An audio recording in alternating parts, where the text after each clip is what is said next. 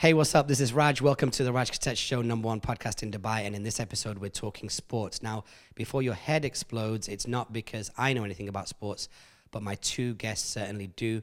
Steph and Walt, co-founders of CROSSOVR Collective. They are content specialists that make content about sports, but they also fuse it with college sports, hip-hop, and so many other aspects of lifestyle.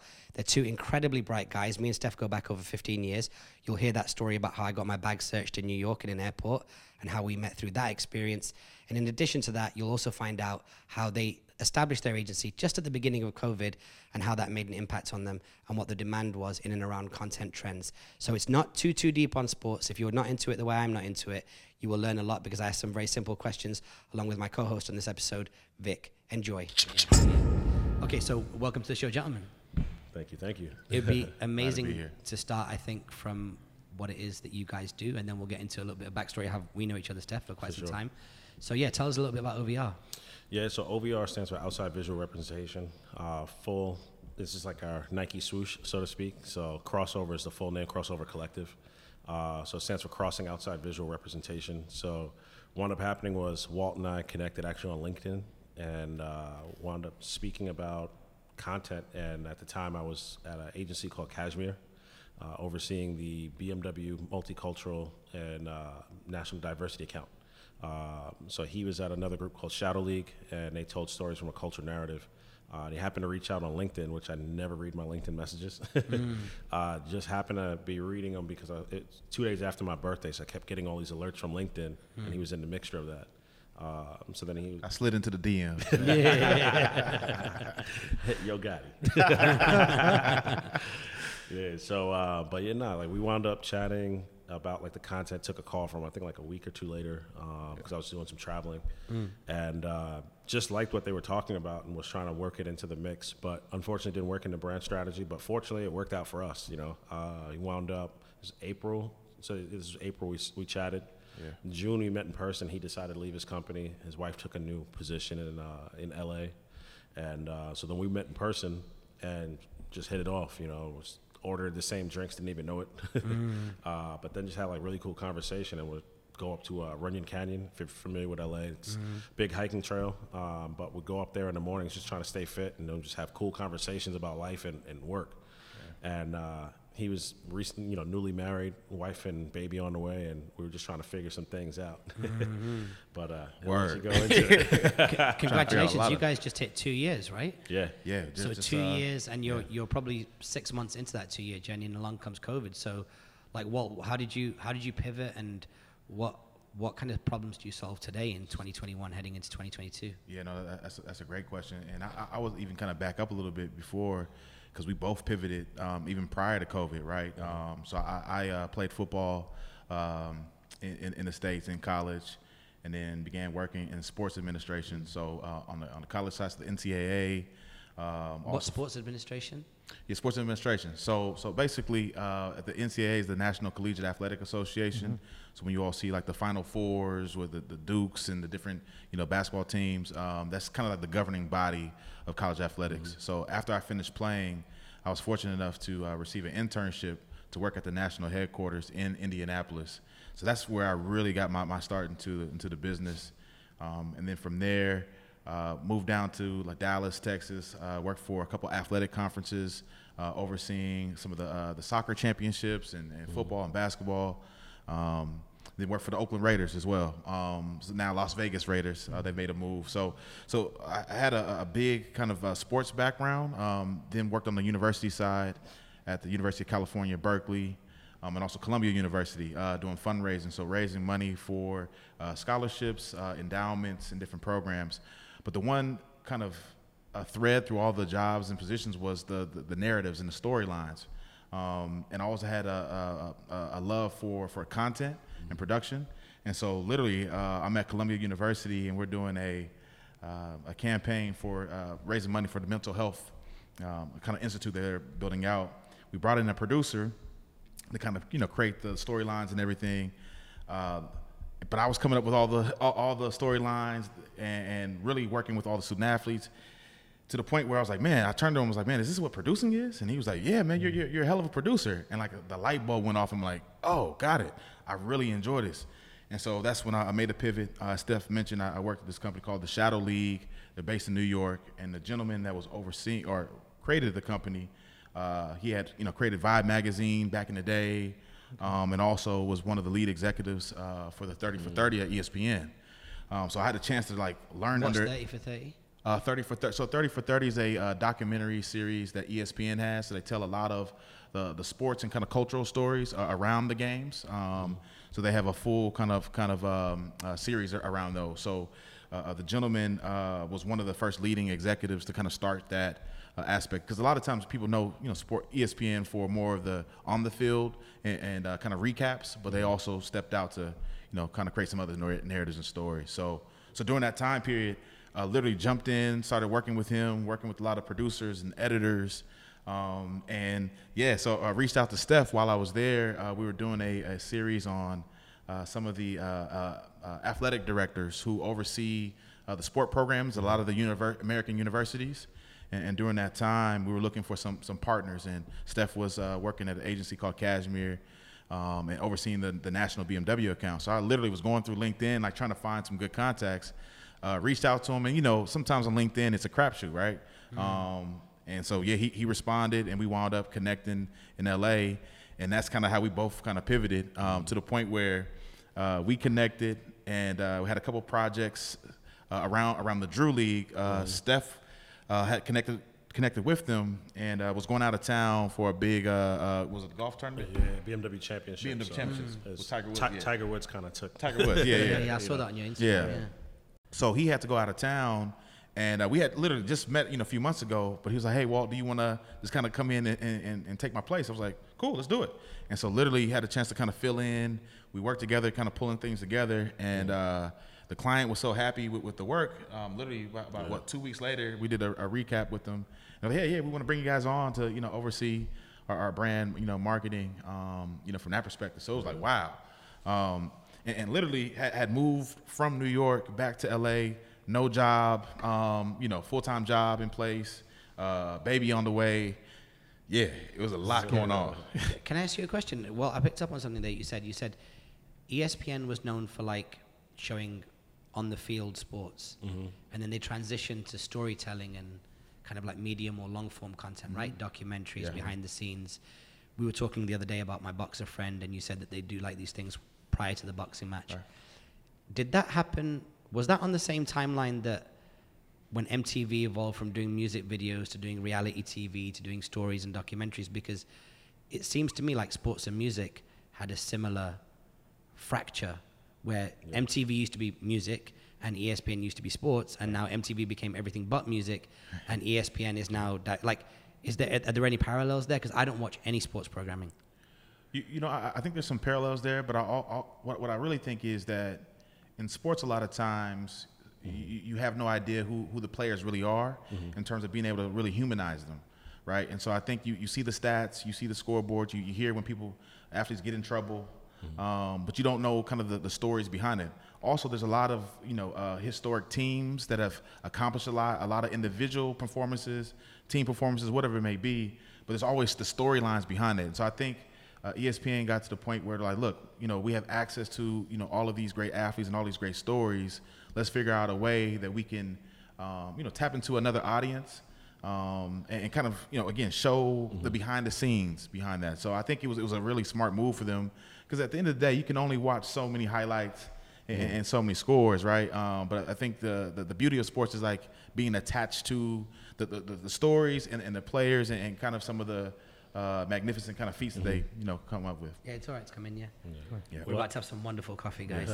We'll keep talking. Just kind of jumping back into that with the question you had mentioned about the music and the sports thing. I think there's some similarity, but I think the reason why MTV shifted and started showing content was because there was a writer's strike in Hollywood. So that's why reality TV came about, because there was a writer's strike in Hollywood.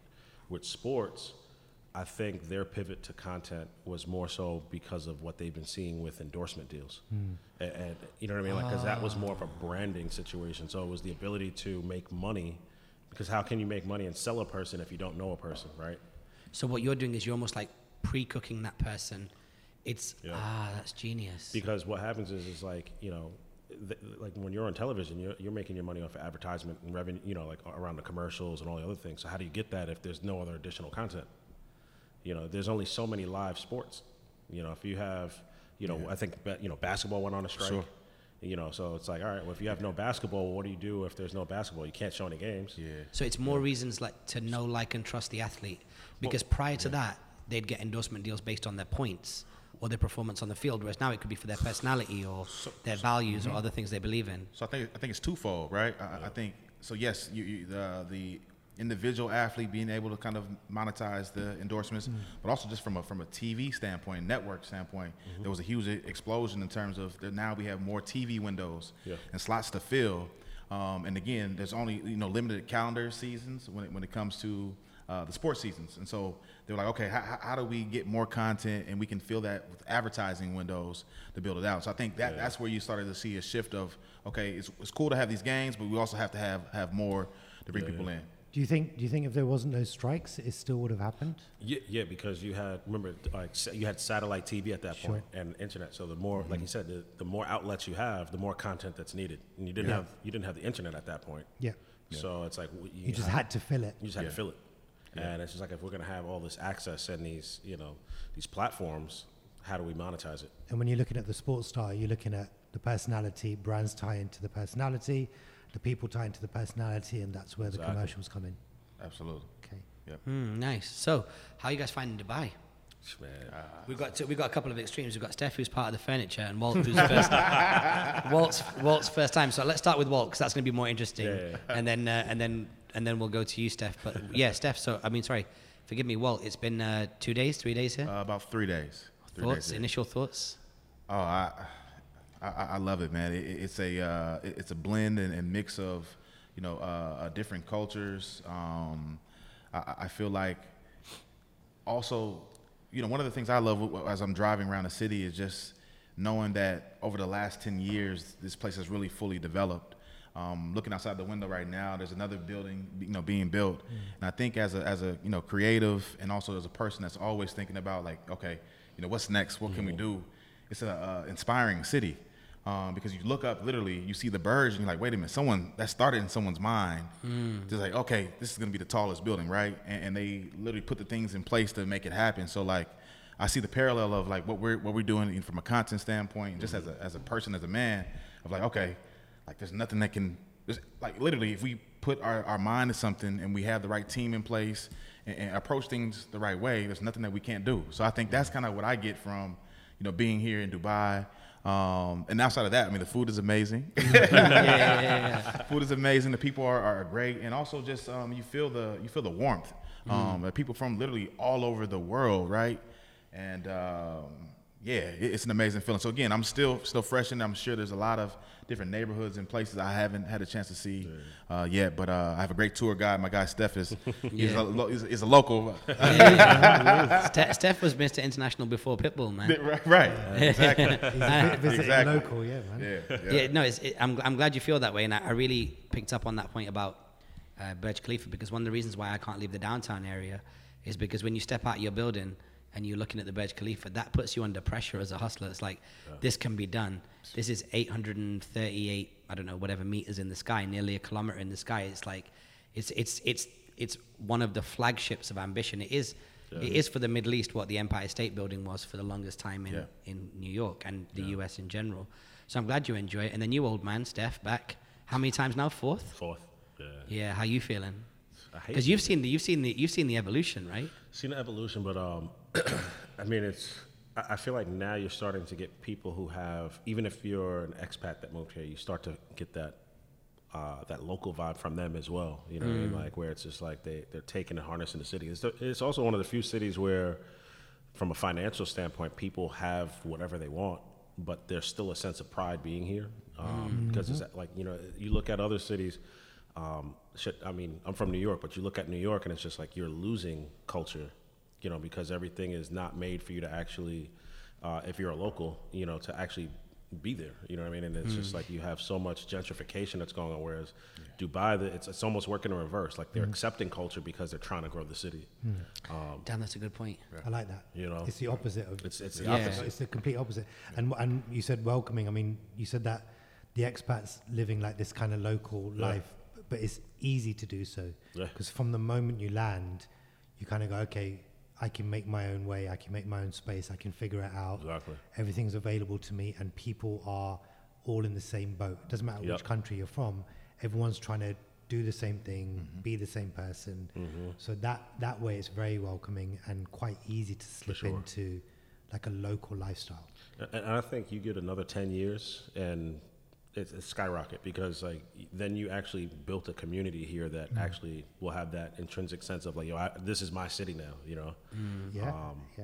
You know, again, like you start pricing people out of a lot of other major cities. I mean, it happened to Venice, Italy, you know, it's like no locals actually live there. It's you have to be a millionaire to live there. But you got to think about it. It's just like there's no creatives. But that's also the hard part about being in a city that's so expensive or that has access to things. It's like, what's the aspirational goal? So from a creative standpoint, you're kind of limited. You know what I mean? Like we had this conversation earlier when it comes down to creatives, right? Like if you're doing music or if you're doing different things, like if you're starting off as middle class or, you know, upper class, when you think about music, it's about the struggle. If you're not struggling for anything, what do you aspire? You know, what's your aspirations? You already got it. You know, and also how do you still relate to the rest of the world? Because if they're hustling and struggling, it's just like you're making music for who? So that's also the hard part with a city, where it's like every city has its positives and negatives, but Dubai is probably one of the few cities in the world. I think it's the #1 city now. Yeah, you know, I'd love for you to speak on this, and I know we probably will end up with how we know each other as the last part of the podcast, but you made a wonderful point last time. I said to you, you know, Steph, you know, I hadn't been to the US for a year and a half. I know that Dubai's relationship with the hip hop community continued to evolve, and I was like, well, where are we now? Where is Dubai now as a city in relation to the culture and hip hop culture? I was like, are we near Hong Kong yet? Are we near Singapore yet? Because living here, we understand the difference between Singapore, Hong Kong, and London, and New York, and Dubai. We know that we're not in that league, but in the perception of culture, where are we? I was like, are we in the same league as, you know, Monaco? And you said higher. Higher. Because the thing Craziness. is this. We spoke about this. That's bonkers, because Monaco is, if you use Monaco as the example, that's like your upper echelon of but for the States, you got to look at it like this, ready? If you look at hip hop, how many times is Monaco mentioned? How many times is Singapore mentioned? How many times is Hong Kong mentioned? Basically never. Never. You got songs about Dubai. You know what I mean? Like, well, you got Drake calling Dubai shit. talking about the leaders of the country. Yeah, leaders of Dubai being their first cousins. Like he's like, they're like my brother. And some random Dubai record came on. You know Shiggy? Yeah. So Shiggy has a Dubai record. Does he? It's called. Well, he's like the second person on the record. It's called "I'm in Dubai on a jet ski."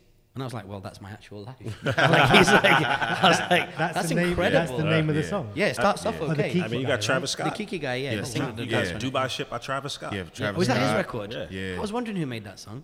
But also too from a travel standpoint, and Steph and I talk about this all the time from a cultural perspective. You know, a lot of African Americans, especially women, have that, you know, discretionary income where they want to go see the world, right? And Dubai is one of those top places because of, you know, one, you get a chance to, you know, get on the water. You have a chance to, you have all the luxury that you're looking for. All the shopping is here, the food is here, but also just being welcomed, right? And feeling safe in the city. I think those are things that, you know, we struggle with being from the States, and sometimes it's not always that way, right? And so I think those type of things, plus you have that aspirational lifestyle here as well. When you when you pull up to the hotel and you see the Ferraris, the Lambos, and all that stuff, regardless of what it is, like the perception is like, man, Dubai is. It's like, man, I want to be here. Like, I don't know what's going on or how all that's happening, but I want to be there. So like even us, you know, sharing with some of our colleagues and folks that we were coming out to Dubai, you know, to kind of celebrate our 2 years, but also just work-wise, they're like, man, really? Like, man, I got to get out there. I got to have to, you know, so it's really building now. So actually on that point, because you've talked about lifestyle and the perception of kind of what the lifestyle is here, the people and the culture and everything, what about from a business standpoint? Like, not specifically, but like the perception, and we can get into the specifics. No, I mean but that's the gift and a curse for you guys, because people, when they're thinking about, you're going to Dubai, if it's from an artist standpoint or somebody who's trying to get a job, the first thing they're thinking is, I'm about to get fucking paid. You know what I mean? And it may not even be that way. You know what I mean? If you're trying to hustle, like if you're dealing with somebody who's trying to create a startup here, and that's going to be the hurdle for you guys. Like, you're not going to get a lot of startups here that can bring in that raw talent because you can't afford it. Because the perception is, if there's somebody coming from, a UK or the US, the moment they hear that there's a job opening, if you're a startup, and it's strictly from a startup standpoint, they're going to be looking for the biggest dollar possible because they're thinking it's already there. Like, I'm going to get paid. But, it's just one of those things, like, from a standpoint, after you look at everything that's been happening in the U.S., also, it's like, again, it's aspirational, but one of the things as a Black American or just a person of color in America, you realize that America loves your culture, loves your music, loves your food. They don't love you. And here it's different. Like, you can go out and you can go to like any nice restaurant and they're playing hip hop. But the difference factor for me personally being here is that I've never felt any racial issues here. And as opposed to just taking your culture, they want you a part of the culture here. You know what I mean? And in the U.S., I feel like they do everything possible to make you not feel welcome, but want your shit. That's the thing. I like. The more I leave the U.S., the more I hate coming back. Wow. It's interesting. I don't know if we've had this conversation before, but I was in Chiang Mai in Thailand a few years ago, and we were out doing something called I think it's like, when you go on the zip lines. Yeah. In Chiang Mai, it's called, I don't know, whatever it's called. Anyway, so we're there with a bunch of tourists. Obviously, they pick up people from different hotels, and off we all go. And there was this black lady there from Atlanta, young lady, and as is typical, I made friends with her because this is my background. Yeah. And we get to talking. I said, and I said, you'll forgive me for asking. And I wasn't speaking to her as a Black American. I was speaking to her as an American. I was like, you'll forgive me for asking, but Chiang Mai is not like Bangkok. It's not like Hong Kong. It's a little bit more off the beaten track. I said, you don't often get many Americans venturing out here. And she goes, oh, I love it. She goes, I love to travel. She goes, since I've left university, all I did is I paid off my university debt. I didn't upgrade my car. All my friends were getting car loans and getting nice cars. And then by the time I paid off my university, I'd been out of the buying a nice dress, going to the club energy that I thought, okay, now I can buy myself a nice car and start that journey, or I can spend it all on travel. And I just remember being really shocked. I was like, hang on a second. Because of my relationship with Black America, I understand that over a 5-year window, if there's no collective consciousness in Black America, but there's certainly enough that there's a tipping point that changes the outlook of the whole world. And I was like, maybe it could only take 10 to 15% of Black America to say travel is cool, and we'll live on a different planet in 10 years. Because 100. Once they endorse it and say this is the new shit, everybody's gonna be like, well, I want to be like them, as you rightly said. Not in a fair way, not in a balanced way. They're not showing all the love, but they want to copy all the Black trends. Do you ever see that world whereby the Black American stamp of approval is for travel, and now all of a sudden that's the hip shit to be doing, 100%. And then the whole world changing? I think it's happening now. Yeah. Really? Oh, absolutely. Absolutely, it's happening. I mean, and that's the piece where I really feel like the days of having the most flashiest car, having the all the material things is starting to really fade, because now with Instagram and everything else, like you see it over and over and over, right? And it's almost like, man, the new flex is like, man, we're out in Dubai. You know what I'm saying? Exactly. Like honestly, like we're literally seeing we're going to another side of the world. We're expanding our horizons, and we're seeing new shit. Yeah. And I think just as your value as a person, as you continue to grow, especially when you have your kind of priorities straight, it's like, man, I'm more excited about like seeing some new stuff, meeting some new people, trying some new food. And for me, that's what fills my spirit, and I think you're starting to see that switch. And what's interesting as well about travel is it requires money and time and a certain amount of administration. Like, you need to be able to be bothered to plan your flight, get your passport, book your hotels, read your TripAdvisor reviews. So like anybody can go to their local like Chevy store and buy the car. But to actually transport yourself overseas and then to do a trip big, you can't just do it for 4 or 5 days. you've got to go do it for a week, 2 weeks, 3 weeks, a month, whatever.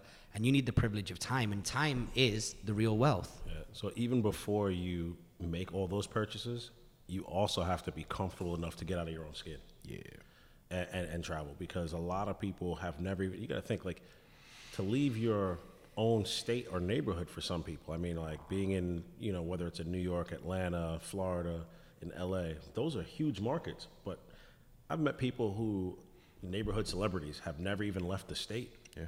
A lot of people don't own passports, right? Yeah, a lot of people don't even have a passport. Yeah. So, I mean, from an American scale, Americans have, I think, are people with the least amount of passports, of you know, big nations. You know what I mean? It's like, there's people like, oh, like, you're willing to go out there? And then it's the perception, too. Like, so then you have the media issue.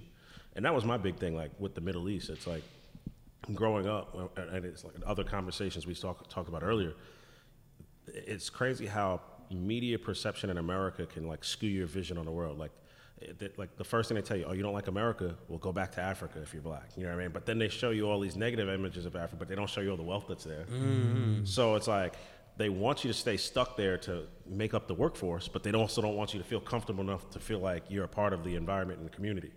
But then you also have, you know, other aspects of, you know, from a travel perspective where it's literally like, if you're going to go out of the state, like, just for somebody to feel comfortable leaving their own neighborhood half the time, like, there's people that are just like, I don't know what to do, or like they've never even talked to people from other ethnicities, you know.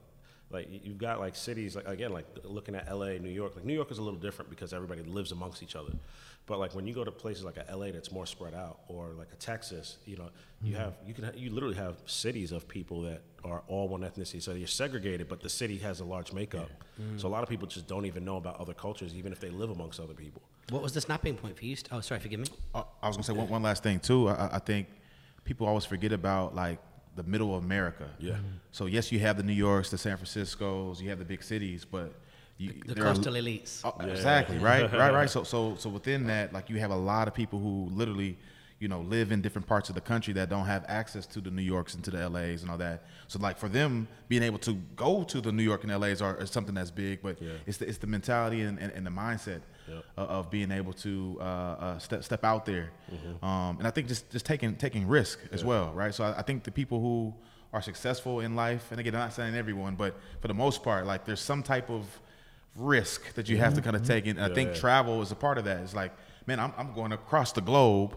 I don't, literally, if something goes down, I don't have anyone to call here immediately. But you also have to have that confidence in yourself, and also confidence in the greater good of the world, right? Like, if I'm putting good stuff out, I'm going to a place and I respect people, hopefully I get that back and have a good experience. So, and sorry, go ahead. I was just saying one other thing, because I got off on a tangent before. So one of the points I was going to make about was media. The media perception in America, media, they control everything. So when you think about, and the point I was going to make earlier was, if you look at every movie that ever plays Islamic prayers, what's taking place right after that? There's a bombing. Yeah. You know what I mean? And it's like, so you've already made every person in America, and then especially middle America, afraid to talk to anybody who's Arabic or who even looks, you know what I mean, Middle Eastern or brown. You know what I mean? And they do that for everything. You know, and that's the other hurdle that you have to get over, because it's all about media perception of wherever you go. You know, like, I mean, think about, like, back, like, you know, when our parents or grandparents were coming up. You look at it then, it's just like, oh, the Japanese. You know what I mean? And it's like Russians. Pearl Harbor, the Russians. And then you see all this media or pictures, kids hiding under desks from the Russians. You know what I mean? But then, like, you build this stigma of people all around the world. It's funny that for our generation, I know the black backstory and the Indian black story is different, but for us, we didn't have much choice. No. Like, when the colonies left Africa, they told our parents, you can stay in Africa or you can come to England. And it was basically like toss of a coin. Half of the family were like, well, we like it in Africa. The other half were like, we'll take our chances on England. It's interesting for us as well, because we're the we're the third generation to move. Because our grandparents were born and raised in India. Then the colonies moved, well, we can argue how it happened, but it was somewhere between slavery and moving humans around, that they were like, let's go to Africa. Then from Africa, they find the trading options. You know, Sanjay Vadera, his dad used to take cotton through the jungle Oh, did he? And he was like, we're worried about like lions. Yeah. Yeah, it's just wild stuff. And then from there, they then moved to England, and then from England, that generation's born, and then we were born there, and we're here now, and there's not much, as it stands at the moment, there's not much of a case to go back to England when you can live in a country like this. Specifically right now, yeah, the way that things are going on in the UK, and specifically London in my case, yeah, there's no real reason to go back. Yeah. You know, one thing that you guys said earlier is, you know, the safety and stuff. So, you know, I've got a kid, so I want to be here for lifestyle, safety, security, money, weather. You know, like that's kind of my goal, and I'm not going to get that in many places in the world. So for sure. What made you hit the road originally, Steph? We said the other day when we were out that you've basically been traveling like me, basically your whole adult life. What was it, when you talk about the norms and the media influence and everything in the US, what is it that made you say I wanted to hit the road at a young age? Were you actively traveling when we first met? Yeah, so I grew up traveling though. I think the switch for me though, or not the switch, the thing that was ingrained for me is that it was always accustomed in my family DNA. You know what I mean? Like everybody, like I'm first generation on my dad's side. So being that, and then also my mom, you know, being mixed and everything else as well, and adopted. So it's just like I've always grew up traveling. So growing up, like my family's from Bermuda on my dad's side, so I have family there. Have family in the UK, had family in Paris and Madrid. So summers, that's where I was. You know, go to see them. But then again, also living in New York, you know, my next door, my neighborhood, like I could literally tell you, like in maybe a 10 apartment radius. I had about maybe 15 different ethnicities, like nationalities, not even just ethnicities, but nationalities, like people who weren't even from there. To where people are like, oh, how did you come across that? How did you speak to someone from there that's just like lived with them, you know? Like I think I told you this before, like growing up, like I had two friends, like these two girls I grew up with, they didn't have a brother, so they used to give me the Rocky every year. Oh, yeah. Okay. That's dope. And you are part Indian as well, right? Yeah. So my great-grandmother, her father was from India, and her mother's from England, and then she was born in Barbados, and then moved to Bermuda. Nice. After she got married, So speaking to everyone, segue back to how we first met. We met in the airport. Steph was working TSA. Yeah. He was the guy that allows you or not to pass through customs. And you were a person of interest. I was a brown guy in 2003, 2004, passing through New York. I don't remember having my bag checked, but according to the story, that's what happened, right? Well, you had your bag checked, but I think there was a flight delay. It was like weather related, and you went to go get a massage. Yeah, we did this last time. Okay, right. So what happened was I was with a colleague of mine. We were heading up to Toronto from New Orleans, and we'd just been down there for a conference, pre-Katrina. It was a wonderful time over on Canal Street, and they do Mardi Gras every weekend, by the way, which is something they don't tell you, but that's incredible. So I had one of the wildest weeks of my life down in New Orleans, and then we were going back up, we were flying by New York, and then we sit down on these massage chairs after a wild weekend a wild week of debauchery and conferences. And we're sat on these massage chairs, we're getting these massages with the machines massaging you. He was like, Raj, I really feel like we've got to go. I was like, we'll be all right, don't worry, it's all good. Next thing you know, we go to get our connecting flight to Toronto, and they were like, you've missed your flight. And I was like, well, this is my fault. And I was like, what do I do? This guy was technically like in the leadership team. He like worked directly for my boss. I was like, oh my God, we're going to get slaughtered. We're going to have to pay for tickets. I'm going to have to pay for both of our tickets. She goes, but it's not your fault. I saw your flight came in a little late. I was like, yeah, it did. And they were like, okay, no problem. You can go out in about an hour and 5 minutes. No problem. Just stick around here. So it was all sorted out. And I guess it was around that trip that you got asked to check my bag. So it's like I checked your bag before that happened. Right. And then I went on my lunch break. So I was like, what the hell are you still doing in the airport? So then we just started chatting from there. I think at the time you had your ringtone company. Yeah. So it throws you back. We had a ringtone startup which was incubated inside a mobile phone retailer, cell phone retailer. And my job was to establish and build that company. And so part of the perks of that is that the majority of the media deals were happening in the US, in New York, and just freakishly in like New Orleans and Miami Music Con, stuff like that. And and I was going back and forth, like just trying to learn how the industry worked and what the different technologies were that would deliver like ringtone assets and things like that to people's phones. It was a very fragmented world at the time because you had like Nokia, Sony Ericsson, SMS billing, WAP in the day before it was the WAP that we know today. It was like when it was a wireless application protocol. There's still billing involved, but There's a whole lot of billing involved. It might be more expensive. Yeah, it's just more than $1.50. So that's how we met. And what I love about those long relationships is that whoever you connected with, first it was a case of real recognize real, in the sense that you had no radar, you had no Instagram to check anybody out, you had no LinkedIn, which is obviously part of your guys' story. You just like, it's just like either live wires connect or they don't. And we did, and then we exchanged numbers. You said I gave you one of the cards, right? Yeah. The student tones cards with the super, little devil face Yeah, on. like a little devil face. I remember that. I still got one of those somewhere. And then we met up again in London or New York? London, then back in New York, and then I met Rishi, your sister, your other cousins, Vinay. We went to eat you proper out in Indian London. food. It's a family affair with us all the so time. that was, You know. And then that legendary night out with Director X. So Little X in New York. Champagne and shisha. Champagne, shisha, all blagged, all Great night. That was before shisha culture as well. Like that was before all the Dominicans were up in Washington Heights and doing what they do in New York. Like it was way different. So that was a good vibe. So long time. What does obviously like you're both entrepreneurs, you're both traveling. What kind of like post-corona, you guys deal with sports stars, right? Like mostly that play, you mentioned American football, basketball, and anything else? Baseball, soccer. Getting into soccer. The world we live in now, you know, you've got restrictions with crowds, you've got all different things happening, media consumption at an all-time high. What kind of clients do you have, and what kind of problems do they want you to help them solving? Yeah, so I think this Instagram culture is a gift and a curse. I think as an athlete, yes, people have a lot of access to you, but because it's so oversaturated, sometimes your story and your journey gets lost in the crowd. And so, especially from a brand perspective, if you're an athlete that's looking to get connected with brands, a lot of times the narrative is not there, and so you have to be intentional about it. So, for example, everyone's into fashion. They say they're into fashion, but it's one thing to kind of be able to afford the name brand pieces, right?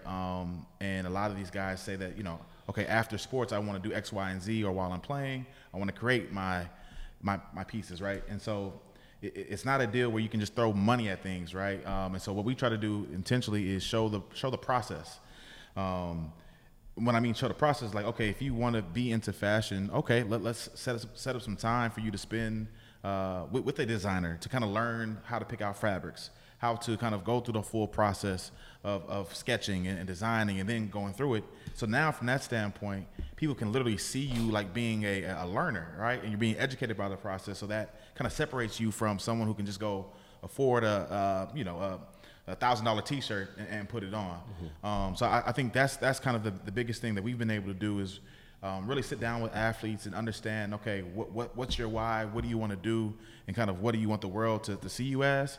And then from there, we're able to kind of really set the visuals behind that and the narrative so that now, whether it's you kind of preparing for life after sports, you trying to, try different things out while you're currently playing, now it aligns with who you are. So I think that's the biggest thing is helping someone say, hey, I want to get here, and then visually being able to kind of pull those narratives together. Yeah. So our big clientele is essentially overall, whether it's from an athlete, startup business, or someone in entertainment, is brand building, because, essentially we started off on the experiential and event side of things, but that's how we initially kind of looked at it. It was like, all right, let's try this, let's try that. And we always had in mind, content and things like that, but it was a part of other things because, like, when you do events have always been so disjointed, and just the agency industry in general. Like you have it segmented where it's like you have your social team, you have your events team, and then you also have your content team. But it's just like, why are you not looping all that together, and why does that message not all get told at the same time for this 360 experience? So that's initially what we were just like, hey, let's try to just pull it all together. But then with COVID, the thing that happened was we didn't have access to events, and all the athletes and entertainers and startup brands that are still trying to keep it moving, they're trying to figure out how they can stay relevant. Because remember, we went through that weird period where, like, then when, you know, you had D-Nice doing this thing, and then you had all these different people where, you know, they were just making posts. And it was like, even before D-Nice, I feel like there was like a good 2-3 months where you would just see like Sanaa Lathan, who you'd never seen on social, just making posts. And you had different, you know, actors and actresses just doing stuff just to be relevant and be seen. Like, you know, you would have like LL Cool J, Denzel, like, you know, who, like, you're like, oh, shit, like they're on social now? Like, so it's like you had that lump. But then from the sports factor, it took off because at the same time that was happening, they were also negotiating the NIL, which is name, image, and likeness. You know about this? I know name, image, and likeness, but these college sports kids were not allowed to use their name, image, and likeness. I know the story. Yeah. So you had that take. So just explain that for the listeners. Yeah. So name, image, and likeness, essentially, like when you're playing a college sport, in order to keep your eligibility, you can't sell anything as an athlete. You can't generate income because you're a non-paid athlete. But the moment you do anything, like if you're given a gift, if you do, like, you can lose your eligibility to play. So it's always been like a scenario that's been happening because they had, you know, video games with college students, and that's why on the video games you'd only see the number and the look of the person, but you would. So they even stopped making the games because there was a lawsuit that took place where people were like, hey, like, well, you're making money off of me as a, you know, as an image. But you know, and some context around that too. You know, on the college side, it's $1 billion industry. When you take a look at the TV contracts, you look at the salaries that athletic directors and these big conference commissioners are making. So coaches everyone's making tons of money off of literally the backs of these student athletes. And so it's been in the works for some years, and now finally it's here. And the name, image, and likeness piece of it, now as a student athlete, you can really monetize, you know, who you are. But again, right, and again, I mentioned I played football in college. As an athlete, you don't have time to have a full-time job. You just don't have it. And so the one thing that you do have access to is your cell phone, Instagram, and different platforms, right, where you can, again, attach yourself to different brands and be influencers. And when you think about these young men and women from ages almost 17 to 22, 23, whatever it is, like, these are the young men and women who are actually driving culture, right? And people are looking at them, and especially if they're an athlete, they're at a certain level of status. And so now that's what's happening. Like, a lot of these brands are really jumping on board. And just from, let's keep it real, like from an appearance standpoint, like they look the part, right? And so now you're seeing all this happening. And so what Steph's point is, now, like, it's like, okay, what do we do with this, right? So we kind of take like a three-tier approach, especially when you look at, you know, your football and your American football and basketball athletes. Those are the sports in college that are really driving everything. And so it's like, okay, take a look at like your hometown where you're from.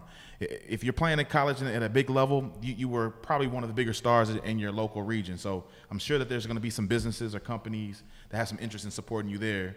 Then you look at also kind of the college market where you're currently playing. So if I'm at Oklahoma, you know, there's car dealerships or other people who are going to have interest in you. And if you're fortunate enough to then make it to a pro level, then there's going to be people in those markets that support you as well. But what people miss out on is that at these big universities, the alumni are the people who are driving all this stuff. Like, they're cutting $1 million checks, they're getting, you know, names on buildings, different things like that. So they all have a vested kind of interest. And so that's where we're like, man, if there's ways where you can be really intentional about, again, as an athlete, saying, hey, this is what I want to do, and here's what I'm looking to do. There's companies and alumni and folks you can kind of bring in to help support with this name, image, and likeness. So it's big business. And one of the things around that too is, you know, you were getting kids who are losing eligibility by, like, not even purposely. So you got to think about it from this perspective, right? If you have a certain amount of streams on YouTube or Instagram and things like that, they pay you. You're not supposed to make any money. You can get paid by accident. Because, like, let's say you're a college stud, you know what I mean? Like, you're killing it. You make a post, and it could just be something that you do, like, because you got to remember, like, all these kids grew up with social media. That's just the norm for them. It's not like it's something that they're doing to try to make money. They're just doing it because that's culture. Like, we talk to more people on Instagram versus anything else. So they're making these posts. So a young fella posts a video, hits 1 million streams, he gets paid out $3,500. Yeah. All of a sudden he's crossed line. Did that happen to you though, Walt? Did anybody try to leverage your your image and likeness when you were at university playing football? You know what? Not for me. I was a good player, but not at the highest level. Yeah. You know, but you know, some of my friends who played at some of the bigger programs, absolutely. So there's tons of stories that I've heard and we know about. And then if you even kind of peel back the layer a little bit more, when you think about like a lot of these shoe brands, you think about basketball. You all familiar with like Sonny Vaccaro, who's one of like a big shoe executive for Nike, and so like all these big, if you play basketball at a high level, there's a lot of like regional tournaments. It's kind of called the AAU system, and so as you're playing as an elite athlete, you have Adidas camps, you have Nike camps, you have Under Armour camps, and all these brands are trying to vie for finding the next LeBron.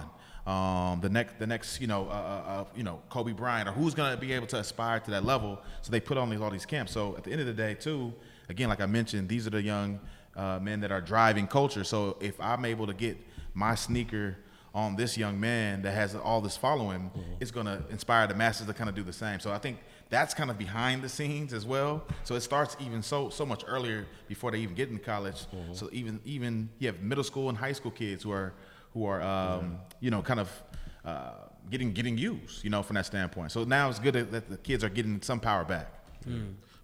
But then here's the two part to that, right? So now you have all these kids that are growing up with social media culture that already have their branding done before they even make it to college or the league, because you have kids that are high school phenoms that are being followed, right? How does somebody in the league who never really used social, because like if you put a 10-year on that, this is a great point. You got guys who haven't really developed their social, so that's why we've seen an explosion, because now they're trying to keep up and compete with the new kids coming into the league or kids that are in college that already have that branding and that that visibility. And these guys are just and then you got to think, from with COVID shutting down, all their interviews happened where? After the game. If there's no game, where are they doing interviews? So that's why we got an explosion over COVID, because of the simple fact that they were trying to stay relevant. And then now they also have to compete with an incoming class of kids that already have a following that they're not even able to compete. Can they compete? Yeah, they can. How? They can. Going back to what he was saying, like you have three markets when you make it to the league. You got your home market, your college market, and your professional market. So you can harness that, work within those and start to build up that visibility. But again, like if you're already an athlete that's in the league, you still have that edge over the other people, because you're a notable person and you got some following. But the thing is like you also got to remember there's certain products that a young kid can't also endorse either.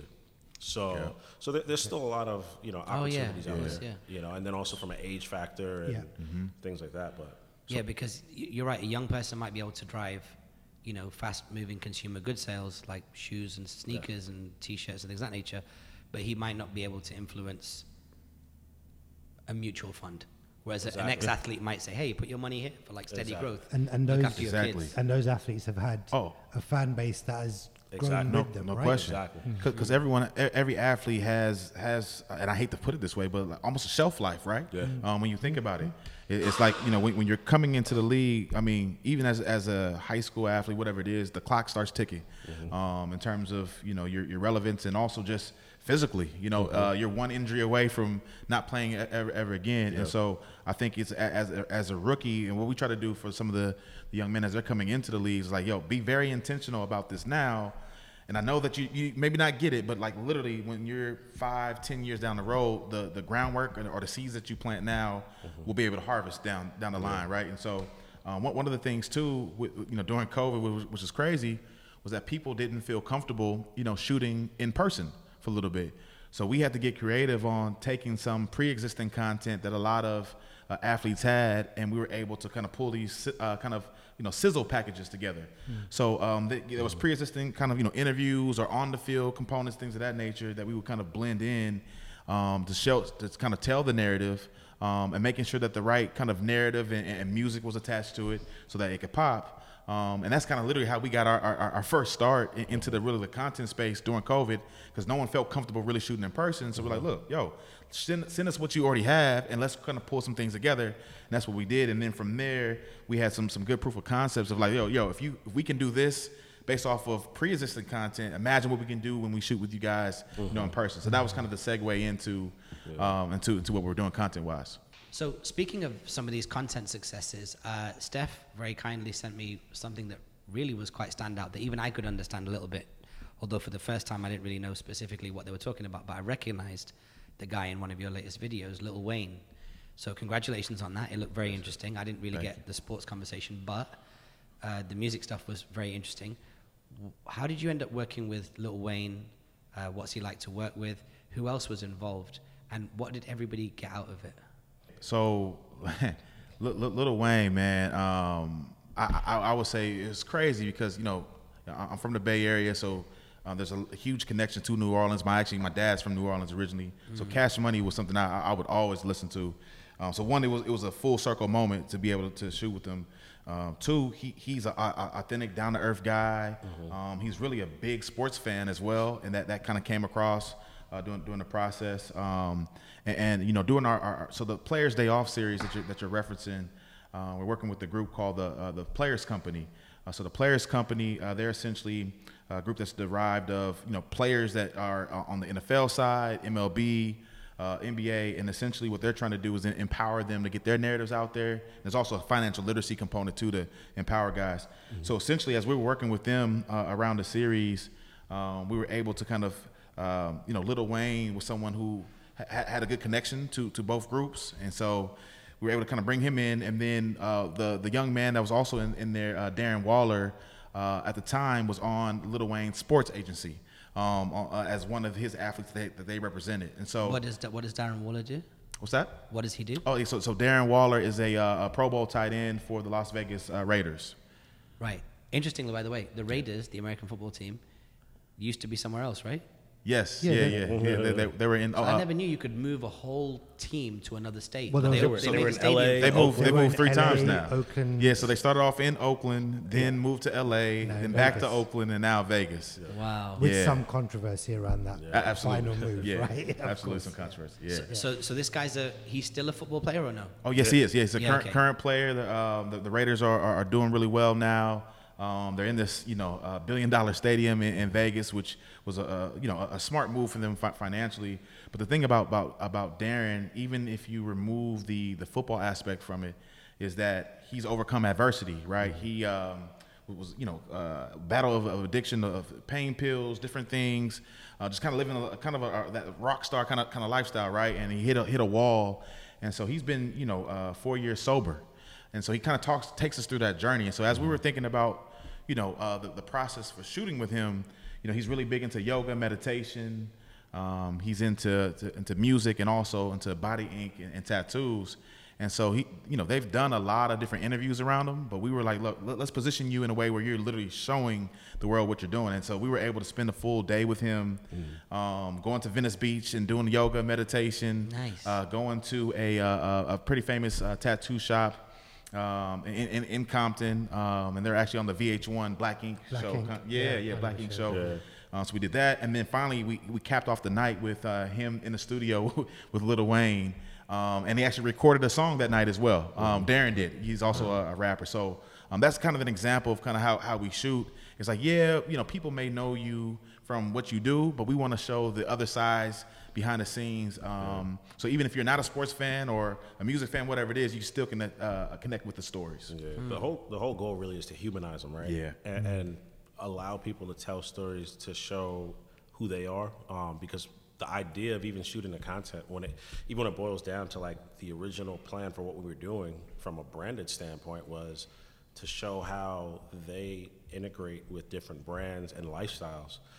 And you don't get that from an interview. You know what I mean? Like, you talk to them like an interview after a game, you don't hear about the charities they're working with. You don't hear about, you know, the different things that they're doing in their off time. You don't hear mainstream media is just waiting for them to fuck up. Yeah. Shut up and dribble. Right. Yeah. Shut up and dribble. Yeah. You know, so you hear all of the negative stories all the time, but you rarely get a chance to like hear how a guy is similar to you in life. You know, and you know, one of the things that we try to do, and that's why we say outside visual representation, is that like, yes, we can put you in line with brands that everybody already knows or that you already know, but there's also a market audience segment that follows you that is from Middle America or that's from other coastal cities or other countries that you may not even know you have. Like, for example, if you got a a guy that grows, not everybody's from a major city, but if you got a guy that grows up in, middle America that love to go fishing, you got brands like Bass Pro Shops, like an outdoor world. Yeah. And you forget that because like when you start thinking about urban culture or people of color, you automatically put them into cities, but that's not everybody's life. Or if you're a professional athlete who plays, he's from the Bay, if you got professional athletes in the Bay Area, there's a large Southeast Asian population out there.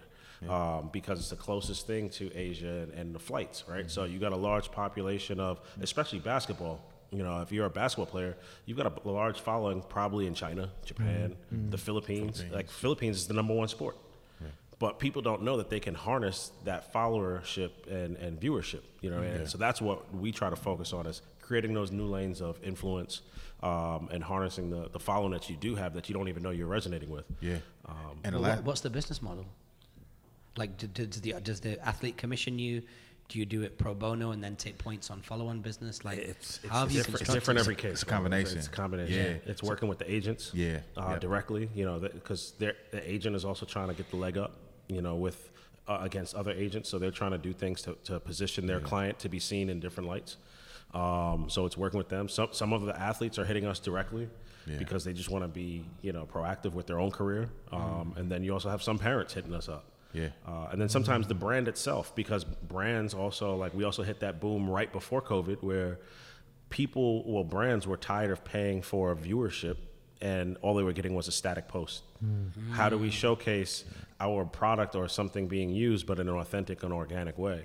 So what we started doing was we're shooting content almost like as many commercial or docu content series type of stuff and dropping it on social. So now it's like they're putting out some stuff and it allows the athlete or whoever or entertainer to stand out away from everybody else. So now it's like, cool, you can get a solid a static post over there with a picture. I'm going to give you this content over here, and I'm going to give you back scenes, and I don't need to just tag you. People are going to see it. It's dual usage. So content nowadays, you can put it in a pitch deck, you can put it on your social, but it's an opportunity for people to really connect with you as an athlete or an entertainer. And I think too, the other thing that makes us stand out is that because we come from an experiential world, is that we've all seen great interviews, but at some point in time, when you're sitting and you see kind of the same background over and over, it's tough to kind of connect. And so, people are visual, right? And so if you're talking about, mental health, and you're talking about like different outlets, like me going on a beach and actually seeing you do yoga and meditations, like, oh, wow, got it. So not only are you talking about it, now I actually see you physically doing it. So from an entertainment standpoint, you as a viewer, you actually are able to go on that journey. And also from an athlete standpoint, now there's validity in behind it. And that's why, B-roll footage is always key when people are talking, because people want to see the actual, connection there. So we try to, really create that. Well, as a final question, if you are dealing with, just mash all of your case studies together. So like a college student who's playing college sports and somebody who's mid-30s and looking at exiting the sport. As a blended avatar, if that person had $100 and that $100 is representation of 10,000, 100,000, a million, whatever, how would you split that $100 up? Where should they be investing it when it comes to building their brand? Is it digital, billboards, strategic partnerships, content? I know it's on a case by case, but I'm saying like super generic. How would you ratio split that $100 to ensure a long career for that person? Yeah, that's a great question. What I will say is that as we're working with a lot of athletes and agents and agencies right now, what we're finding out is that the days of having to have an agent that's negotiating contracts is becoming so kind of cookie cutter, because there's slotting in all these sports now. And slotting basically means that if I'm drafted at a certain slot, or if I played X amount of years, or if I play a certain position that someone else plays, I know kind of what that framework's going to be. So you can literally get an attorney to kind of be able to kind of negotiate that, right? So now there's some really good agents out there. So I'm not trying to undercut the business, but I'm just saying that's the kind of the world we live in now. But from a branding standpoint, the branding piece is your visual representation. That's something that you have to invest in to make sure that people connect with you. You connect with brands, and you're able to create opportunities off the pitch, off the field, whatever it may be. So what we're finding is people are really now investing more into the branding side for sure.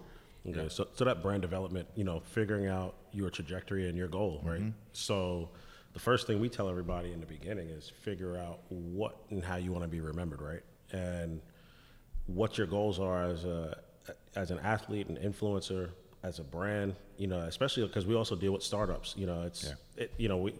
Everybody sees all of the sports and the entertainer side of it, but we also have been working with a couple brands. We do brand development for a fragrance line, which is done through a floral shop. We've worked with a startup tech company that does investing into real estate using blockchain technology. So that's like the non-sexier stuff, but it still translates. It's like you have to figure out who your core audience is and what things work for you and how you want to be seen and people that you want to work with, because it's put your money towards identifying what those outlets are and building that strategy. So I would say like that's probably about 50% of your budget right there up front, because you want to make sure, or I would say maybe about 35, 40%, because you want to figure out at least 2 or 3 different verticals that you can, integrate yourself in so that you build that longevity, because it has to be authentic, and the thing is not everything you're going to do is top tier content or a major look, but the fans and people or people that you start to engage with that follow your brand, that you've already reached out to, you have to keep them engaged, because a lot of people I think feel like if they just do one thing that it's just going to stick.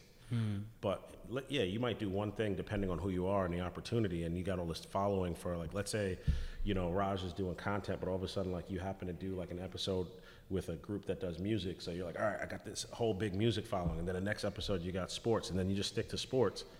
Well, you just lost all the music people. So it's like, how do you create a strategy so that if you don't have the big top tier looks from a budgetary standpoint, how do you execute that on your own, or how do you consistently engage with that audience that you built to keep them engaged with what you're going? Because we see it all the time where people will do something and you can have like 200,000 followers, right?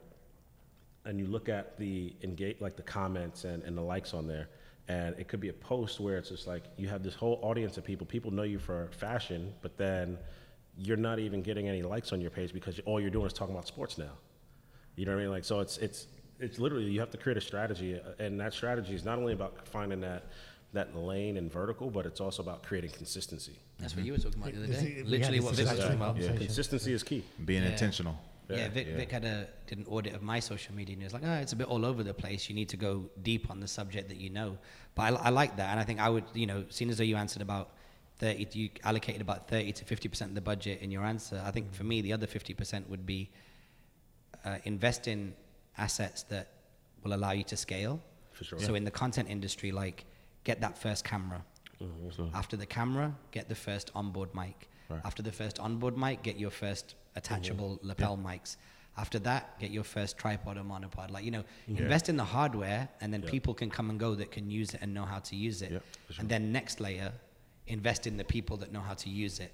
Because it's almost, it's funny, it's very excellent that obviously you being from the Bay Area as well, it's the home of like DIY, go-to-market hip-hop, right? But like, and you were talking about, New Orleans, which is the other, it's your counter cousin there, is do it yourself. Like, own your studio, own your distribution, be completely independent. You look at the E40s, you look at Master P, Tech 9, Baby, all these people, they put a lot of their money, although the money did come from dubious backgrounds, but like they put a lot of that money into having their own machine. And then after that, the only problem that you're going to have, or the only final challenge to face, which we all face as content creators, is how do I get the most of my distribution, which is the game that we're all playing at the moment. So, and I would also take a part of it and put it in events as well.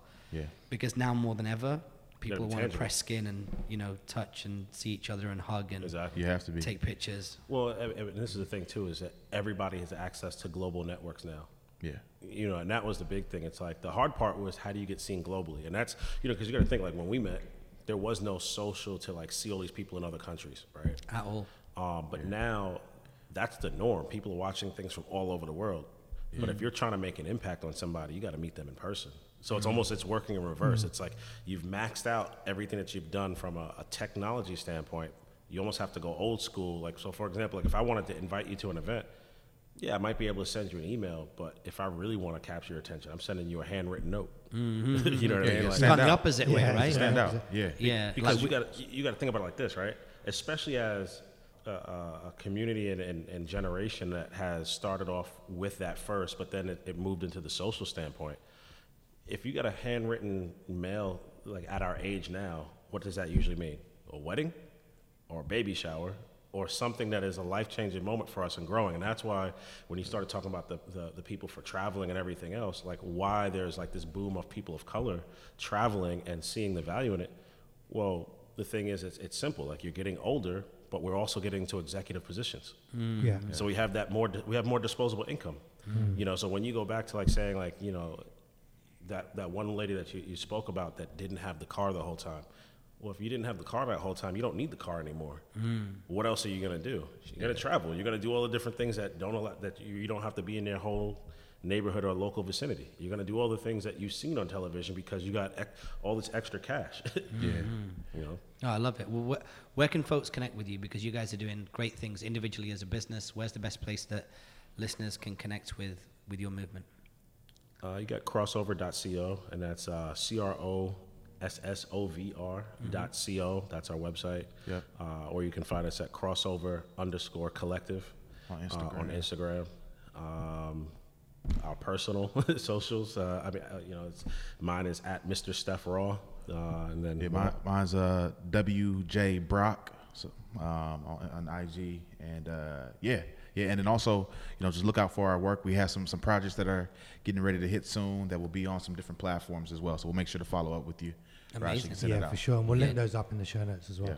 Yeah, we'll link all that up in the show notes. And of course, if you need a direct introduction, reach out to Vic or myself. Vic's Instagram is VIKMORJARIA. also in the show notes, along with my Instagram, RAJKOTCHA. If you need an introduction to the guys, let me know. Both dear friends of mine would be happy to do so. Walt, Steph, thank you so much for coming on the Raj Kotecha Show. Thank you. Oh, guys, appreciate you. Thank you. This is We'll awesome. speak to you guys in the next episode. Definitely. Spotify crew, hit the follow button. Apple Podcast, Apple crew, hit the 5-star rating and review. And wherever you listen to this podcast, make sure you hit a share, especially if whoever is listening is also into sports. Pass it on, pass it on. I'll talk to you guys next time. Peace.